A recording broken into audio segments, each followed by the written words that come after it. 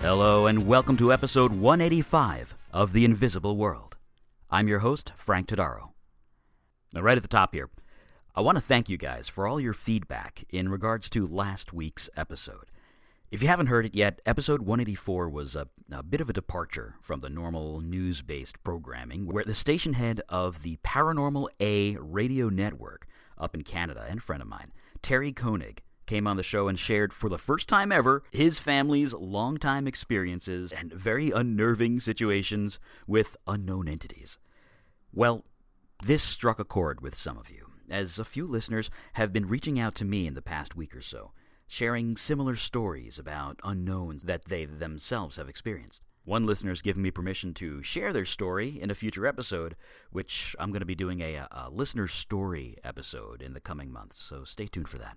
But it definitely illustrates a point that myself and others in this field, I'm sure, want to drive home. The sharing of stories really does help to let people know that they're not alone in their experiences. Normally I wait until the end of the show to wax poetic, but I just want to say this now. Here on The Invisible World, we discuss the hard sciences and the less commonly accepted ones. If you're listening to me, that could be because you're simply interested in this stuff, or perhaps you've had an experience of something out of the ordinary yourself. And that can be scary.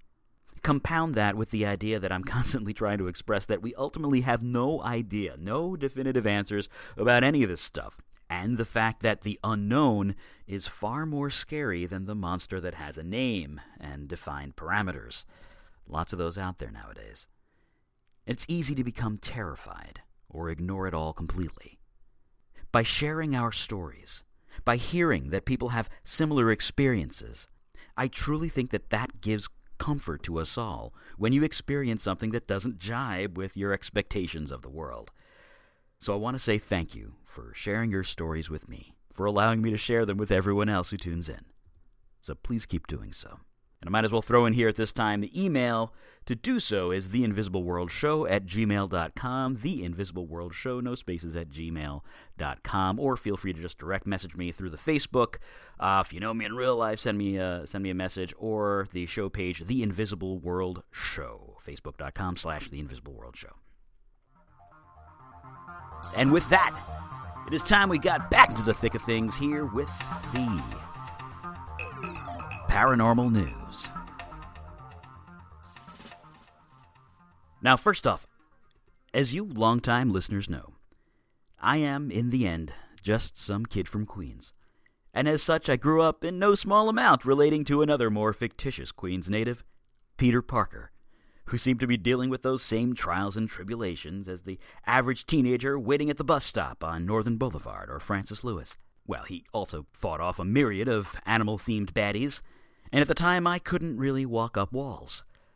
Well, I would have, if I could. And that might just be a possibility.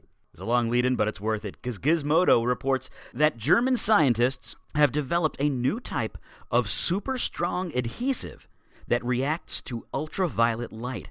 Let's cut to the chase right now. It's strong enough to hold up a human body with a small surface area from great heights and reacts instantaneously to UV light, meaning light goes on, stick. Light goes off, take your next step. Seriously, this is real. Developed by a team led by Emre Kizilkan from Kiel University, the adhesive device features a surface texture inspired by the feet of geckos, combined with a porous, light-sensitive film. The film is made from azobenzene, a molecule that curls when exposed to ultraviolet light. The surface, which is comprised of tiny mushroom-shaped pillars, sticks to other surfaces via van der Waal forces. So by turning a UV light on or off, it's possible to enable or disable the adhesive. The scientists are hoping to combine this technology with robotics to one day make it possible to climb up the side of buildings and other surfaces, just like the old webhead himself. The adhesive is, in fact, so sticky that a 20-centimeter square is enough to support an adult male. So, they're still working on this thing. They say a dirty wall can clog up the system, so definitely a hurdle to get past if you're going to use it to climb up buildings in New York, at least. But definitely a story to follow. Now, sticking with Spider-Man's various abilities, that's horrible, let's slide over to Spider Sense. Well, it's a bit of a stretch, but I'm really excited for the movie Homecoming. Give me a break.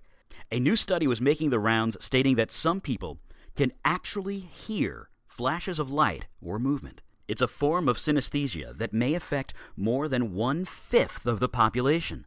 That's 1/5 of the population that can hear faint noises when light flashes or rapid movements. The article points out that the more typical form of synesthesia, which occurs in only 2 to 4% of the population, crosswires the senses in such a way that a person may be able to experience the number 8 as the color blue, or a particular place or name as the taste of apples. Now, study leader and cognitive neuroscientist Elliot Freeman from the City University of London is quoted here by Gizmodo saying, "A lot of us go around having senses that we do not even recognize." The research involved showing a group of volunteers pairs of visual or auditory patterns, and then asking them to determine whether each pair contained the same sequences. Around 22% of the participants reported hearing sounds while viewing visual flashes. Said Freeman, these internal sounds seem to be perceptually real enough to interfere with the direction of externally generated sounds.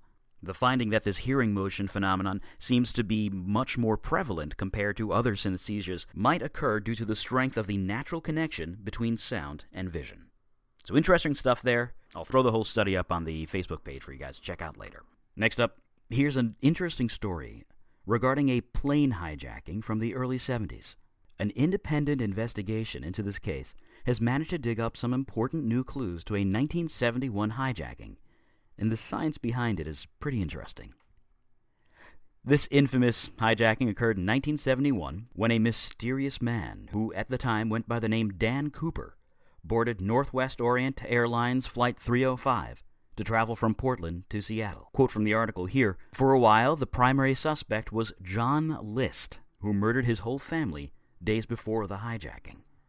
Other former suspects included a Vietnam vet turned Catholic priest, a transgender mechanic, a leather worker accused after his death by his niece. Now, in 1980, a young boy digging in the sand of Portland unearthed bundles of cash that matched the serial numbers of Cooper's ransom money. Now, during the trip where the incident happens, Cooper called over one of the flight attendants and asked them to write out a note declaring that he had a bomb in his briefcase and that the plane was being hijacked. When the aircraft stopped at Tacoma International Airport, he allowed the passengers to leave in exchange for 4 parachutes and the sum of $200,000 in cash. After the plane had taken off again, Cooper strapped the bag of money to himself, put on one of the parachutes, and jumped out somewhere between Seattle and Reno. No trace of him was ever found. Now, a team of scientists working for Citizen Sleuths, a group that's been attempting to solve this case for years, may have finally determined where Cooper used to work. It's another piece of the puzzle. Now, one of the pieces of physical evidence left behind by Cooper was a black tie that was found sitting on his airplane seat. By using modern forensic techniques, a team was able to identify traces of a rare earth element, as they say, rare earth elements, on the tie, including a surprising amount of titanium. Because this metal was very rare back in 1971, the presence of it on Cooper's formal clothes significantly narrowed down the number of places he was likely to have worked. The investigators ultimately determined that he was most likely to have worked at Boeing, the company responsible for building the airplane in which the hijacking took place. Now, to quote lead researcher Tom Kane, the tie went with him into these manufacturing environments, for sure. So he was not one of the people running these manufacturing machines. He was either an engineer or a manager at one of the plants. Now, at the time, Boeing happened to be working on a supersonic transport plane that used those exact elements. So the case has been opened back up to the public now by this group, and they hope that someone might recognize those particles on the tie. Now, sticking with the company Boeing, they've also been in the news for another reason, which provides the perfect segue for me. Boeing has just recently unveiled its new spacesuit. This is one of those things where you're going to have to check the videotape, so go check out some pictures online. I'll post some or do a quick Google search. Ripped right out of science fiction. The new design is lighter, it's less bulky, well, much less bulky than the spacesuits worn by the Space Shuttle astronauts. Enhancing ease of movement and comfort, this is a definite improvement. You guys are probably very familiar with the bright orange number that was worn by NASA over the years, known as the Advanced Crew Escape Suit, or the Pumpkin Suit due to its color. But now Boeing, which is currently developing its new Starliner spacecraft to take astronauts to the International Space Station, has revealed a brand new spacesuit design featuring a host of improvements. The new suits, which are blue instead of orange, they're much lighter, much more flexible than the old suits, thanks to the use of advanced new materials and joint patterns.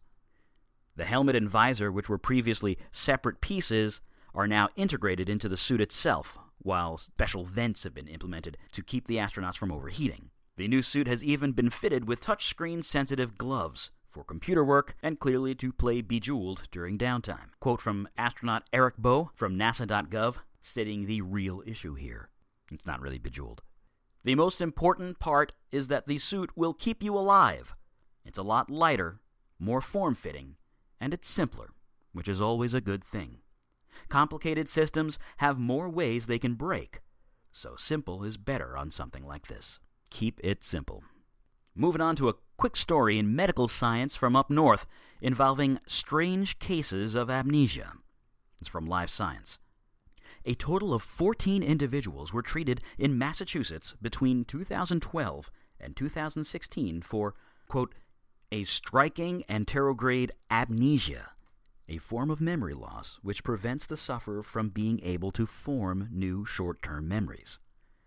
9 of the patients were reportedly unconscious when they were brought to the hospital and only experienced memory loss after waking up. In the other 5 cases, the patients had started to experience memory loss while at home and were brought into the hospital by a family member.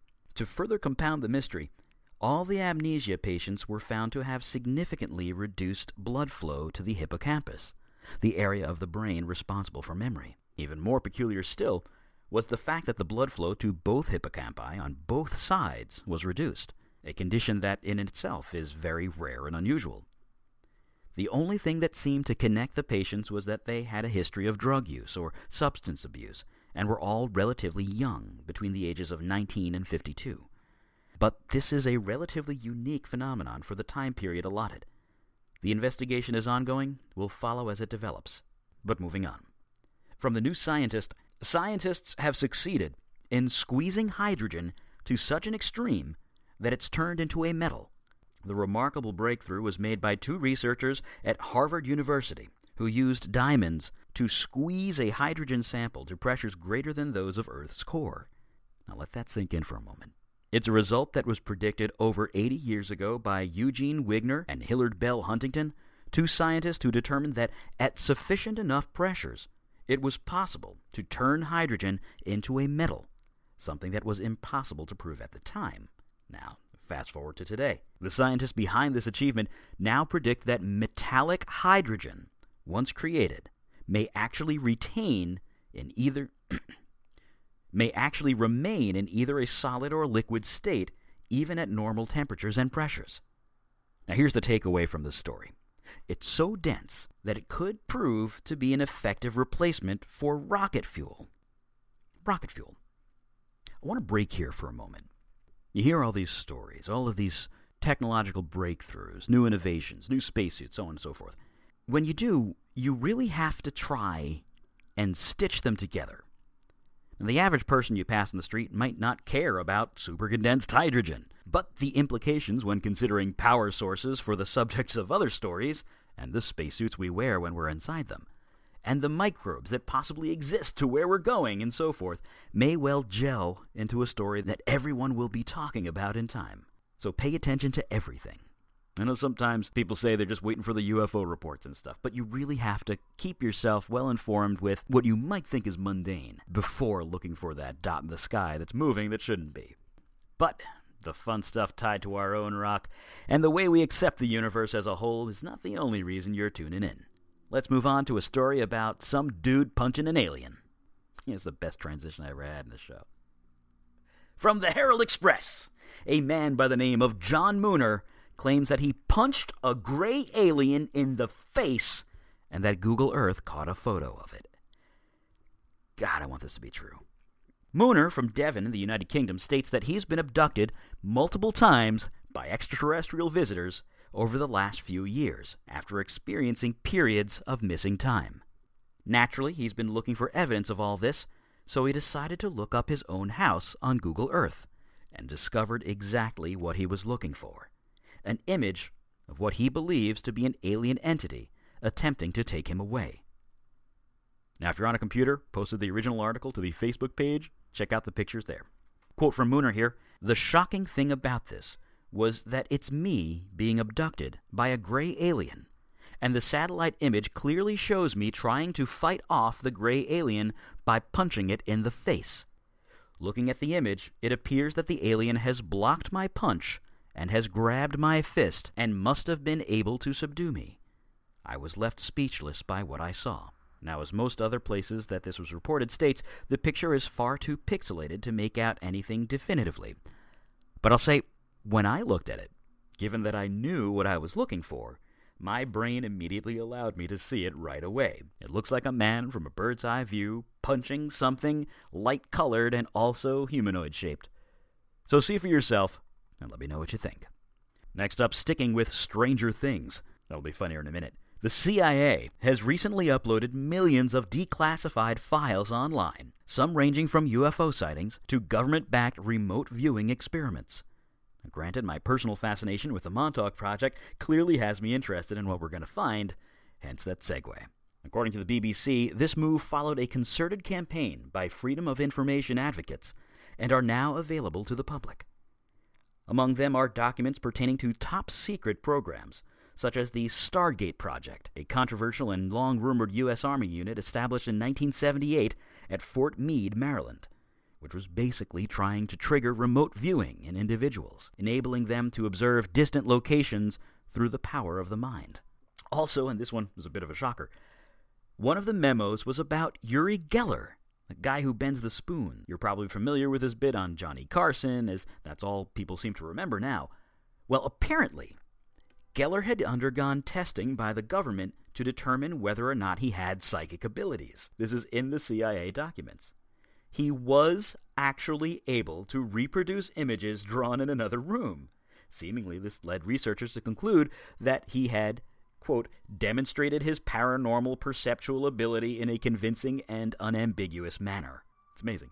Now, of course, within the documents released are references to a number of UFO sightings, as well as details of a government spying program that would have involved looking at the contents of sealed letters.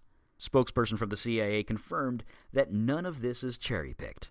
It's the full history. It's goods and bads. And that is actually the perfect segue to this episode's UFO Roundup.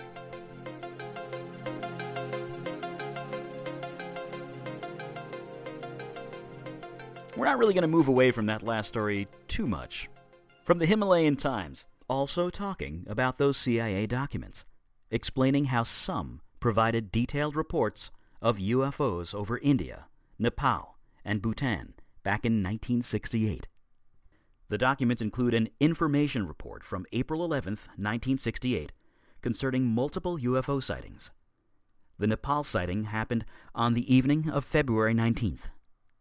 The object was observed over the Taplejung district on the eastern border with China at around 9 p.m. A second UFO was spotted over the Kashki region in western Nepal around 5 weeks later.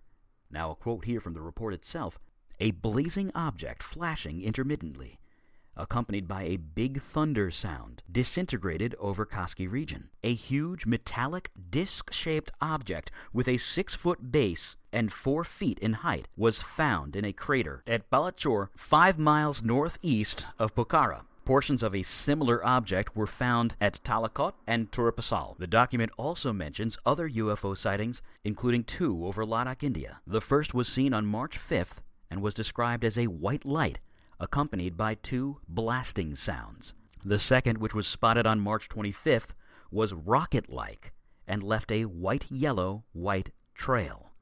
So no big deal. Just an official CIA document saying that they retrieved a metallic saucer from a crater. I'm sure we're going to hear a lot more in the coming weeks.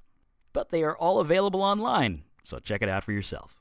Next up, we return to secret bases inside volcanoes, one of my favorite subjects. A new video surfaced recently.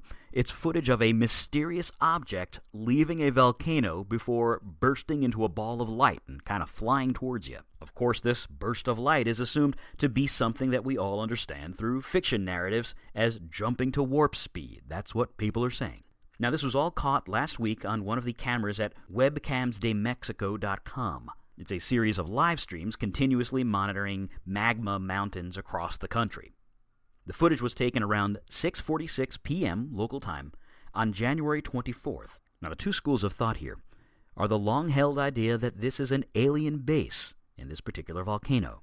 Or there may be a secret military base, and this UFO was actually something akin to the TR-3B triangle ship that we've talked about quite a bit in past episodes, which would in turn explain the ball of light given how it's said to propel itself. Regardless, the footage is really rather amazing if it is in fact real. It depicts this small, bright light that appears from behind the volcano in the background of the shot, which then moves closer to the camera. Then it increases in size and the intensity of the light before just sort of moving out of shot. Of course, some people say that the spat of UFO sightings around volcanoes are just ejections of heated ash or something else relatively mundane. But this footage itself is pretty intense. Well, literally, it's very intense. It's very bright. So check it out. Let me know what you think. Now, kind of staying in the same country, there's an interesting bit of cover-up, perhaps. There's a video that's been making the rounds that seems to depict a cluster of UFOs near Tijuana, near the U.S.-Mexican border, on the Mexico side. Now, this thing has apparently been taken down several times. A YouTube channel of UFO investigators called Secure Team 10 seems to have mirrored this footage and then noted that it disappeared multiple times off of Instagram where it was originally posted. I'll say the video's back, and I link to it directly on the show page. Now, to me, it looks an awful lot like the Morristown, New Jersey lights that were dismissed as Chinese lanterns, which that kid was later debunked. Decide for yourself. Now, the user who posted this video, keep in mind this was not a UFO enthusiast, but apparently just a young girl who happened to be there. You can actually see traffic is stopped, everyone in the shot is standing up, getting out of their cars, looking up at the sky, even a couple of border guards. It's very interesting footage we're getting this week, even more than the mysterious way it's been presented. Now, sliding over to a few reports straight from MUFON, a North Carolina witness at Elizabeth City reported watching a triangle UFO hover under 500 feet over his vehicle. This is just recently, January 11th, 2017. They were driving into town for a birthday dinner. Straight from the report here, on our way to town, I happened to notice what I thought at first was maybe a helicopter or an aircraft, but it had unusually bright white lights, with what appeared to be red or green flashing lights, kind of like a normal aircraft might have. Didn't think too much of it at the time, but kept kind of looking towards it as it moved slowly. It arrived at the edge of town, just about the time we did, and was hovering low over the trees and houses. About the time we turned to head towards town, its flight path was heading right for us. So I was like, okay, I'll see what it was for sure now, 'cause it's about to be right over our heads. So I look out the window as it slowly hovered overhead, and was dumbfounded by what I saw. It was a triangular-shaped craft, unlike anything I'd ever seen before. 3 bright white lights at the corners of the craft, red lights towards the center, and orange lighting in various places. It seemed to have orange-lit engine-like vents towards the back of the craft. It seemed to be dark gray in color, but the whole thing had this translucent bluish aura around it. I've never seen anything with this level of tech. You could just feel how powerful this thing was. I'm a bit of a sci-fi fan, and have kind of a somewhat belief in the possibility of stuff like this existing. The crazy part is, the thing was still in the area on our way home, an hour or so later, though it didn't come close to us again. But seriously, it just made everything I've ever seen, including fantasy, just pale in comparison. I've actually been kind of scared to drive, or even go out at night since seeing it. It's really kind of shaken me up. My mother was driving, so she never got a close look at it. I did, unfortunately. And no pictures either. I honestly was so amazed and shocked, I didn't even think to try. Interesting stuff. Definitely has all the hallmarks of other triangle sightings reports, which could go either way. Hopefully, someone else in the area saw the same thing. Moving on. Enough of those triangles. How about a nice old-fashioned flying saucer? Just like the ones the CIA says they grab out of craters. Seriously, that is so cool. A Kentucky witness reports seeing a saucer at Cox Creek in a UFO incident from 2014, where a disc-shaped object was observed hovering over a neighbor's home. Shortly after it appeared, someone had entered his home late at night. This was posted just recently to MUFON, but again, the actual incident is from 2 or 3 years ago. Straight from the report here, referring to his wife, she was reading a book, and I was watching television. The house was quiet. We live in a country type of area. The television was down low as not to disturb my wife.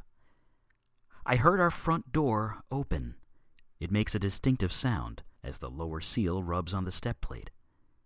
It had my attention, but I thought it was our son, who has the only other key to the house. My wife looked at me and said, "You know someone just came in the house, don't you?" So I answered, "Yes, I know. It has to be our son. He's the only one with a key." And she says, "What if it's not?" She was right. So I get out of bed, go to the closet, and get my gun. We leave a small light on in the kitchen just to be able to see if someone is there, but they can't see us well. I call out his name, and I say I have a gun, and not to be joking around, but no answer. So I start going through each room, turning the lights on as I go.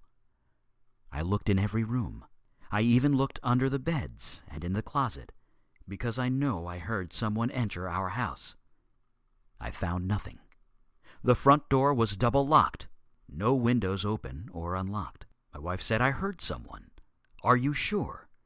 I said, "I heard someone too, but the door is locked and the house is safe." I told my wife that while I was up, I was going to go outside and smoke before going back to bed. I usually sit on the steps and smoke, but I wanted to look around the house in case someone was outside our home. Our garage is about 30 feet from our house, with a sidewalk joining them, so I slowly walked towards the garage. Hovering over the next house was a UFO. It was sitting still, and it was glowing different colors. It was made of metal, but the lights were the most vivid, beautiful colors I had ever seen. Glowing green, then red, then blue. I know my wife is terrified of these things because we see them quite often, and she remarks, "I don't want to see them." I'm the opposite. I want to put my hands on one and look it over. I want to talk to them and know what they know.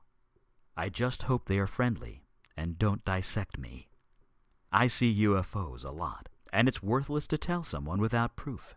They pat you on the head, they say they believe you. So I walked to the door and said, "Hey, honey, can you come out here for a minute?" She says yes, so I walked back out onto the sidewalk and waited. I remember thinking, I hope she gets here quick, because these things don't stay still very long. I said, "Look at Lewis's house." She saw it. She knows what it was, too. She grabbed my arm and said, "Let's get back in the house." I said, "Don't be afraid. It's over his house, not ours. And it's not doing anything but hovering." She was still scared, so we went to the edge of the garage and just watched it. We had a real nice 12-megapixel camera, but it quit working 3 days earlier. It was killing me to see it this close and not be able to film it. It went above the trees and slowly went out of sight. About a week later, I saw my neighbor and told him what we saw. He said, "I know which night you mean. I was in bed asleep, but I'm a very light sleeper. I heard someone come in my house, so I reached under my pillow and got my .44 pistol. I just stayed in bed and pointed the gun towards the door. I could hear someone going through my silverware drawer, opening cabinet doors, and walking around. I just listened. After a few minutes, it got quiet. I got up, announced that I had a gun, and started through the house. I found nothing or no one. My door was still locked, so at least I know what I heard coming in my house, but I never heard them leave by the door. That is one of the more cinematic reports than we've had in a while, but we are just about out of time. If I might wind things down here with this episode's final thought. I'm going to switch gears here for a second, actually. As I mentioned at the end of a recent episode, The show Spectral Retrospective came back this past month, and one of the topics we spoke about was this current trending concept of fake news. In fact, it seems like the idea of fake news has gone even more viral than the faux facts themselves. But I want to take a moment here to echo something that I was blathering on about during that show. This is nothing new. Fake news has existed for as long as the idea of reporting news has. The worst part about it is that all too often, these stories are crafted to appeal to folks who want to believe the ideas putting forth. Sounds familiar, right? There are many news outlets out there, as well as many editorial ones that are often mistaken for news outlets. And the only way to get any of us to watch one over the other is to make it more appealing to you than the next program, newspaper, or website. To make it more entertaining, which is the key. It's easy to go down a rabbit hole in any story by questioning the source, and then questioning the next source, and then questioning the source that source got its information from. And in the past, people who do this are often looked down upon as wackos or conspiracy theorists. Now it's in the public, and more socially acceptable than ever. But if you really want to know what's going on in the world, questioning and constant comparison is paramount. Even the idea of fact-checking is only as good as the standards you use to check it against. And those themselves are often relayed by the same sources as the information you're trying to debunk, or an opposition in the extreme to what you're questioning in the first place. Which brings me to all the out-there stuff, the paranormal news items that we discuss on the program. I'm not saying that there were definitely flying saucers over Nepal. I'm not telling you that some dude definitely punched an alien in the face, though that would be really cool. Do I want to live in a world where friendly monsters exist in the woods and benevolent space folks may well snatch me up for a high five the next time I'm driving through Beacon, New York? Sure. It's a romanticized version of a narrative that I choose to read up on. I don't know beyond any shadow of a doubt if any of it is true or real, only that I enjoy these stories, as you do if you're listening to me right now. But that same part of my brain that enjoys those tales is the same part that inspires people to seek out more mundane concepts and ideas presented in the media, constantly bombarding themselves with more ideas that jibe with their own preconceived notions of the way of the world, creating their own reality in the process. In the end, sheltered is sheltered, and all media is chiefly entertainment. Take everything with a grain of salt. And while the old X-Files tagline of trust no one is a bit extreme, there's some worth in exposing yourself to every idea, every retelling of an event or news item. Take all versions, lay them on top of each other, cut out what doesn't carry over to the next, and whatever you're left with probably resembles what actually happened. Well, unless we're all just experiencing some giant simulation and we're actually just bioelectric batteries for our massive robot overlords, like that story I read a while back. But that's just fake news. I hope. Thanks to Trash 80 for the intro and outro music. That was weird. Thanks to the Paranormal A Radio Network and all the other outlets that carry and share this program. I am super grateful to you all. Once again, thank you to everyone here and everyone out there. This has been The Invisible World. I'm Frank Todaro, reminding you to be good to each other and keep looking forward.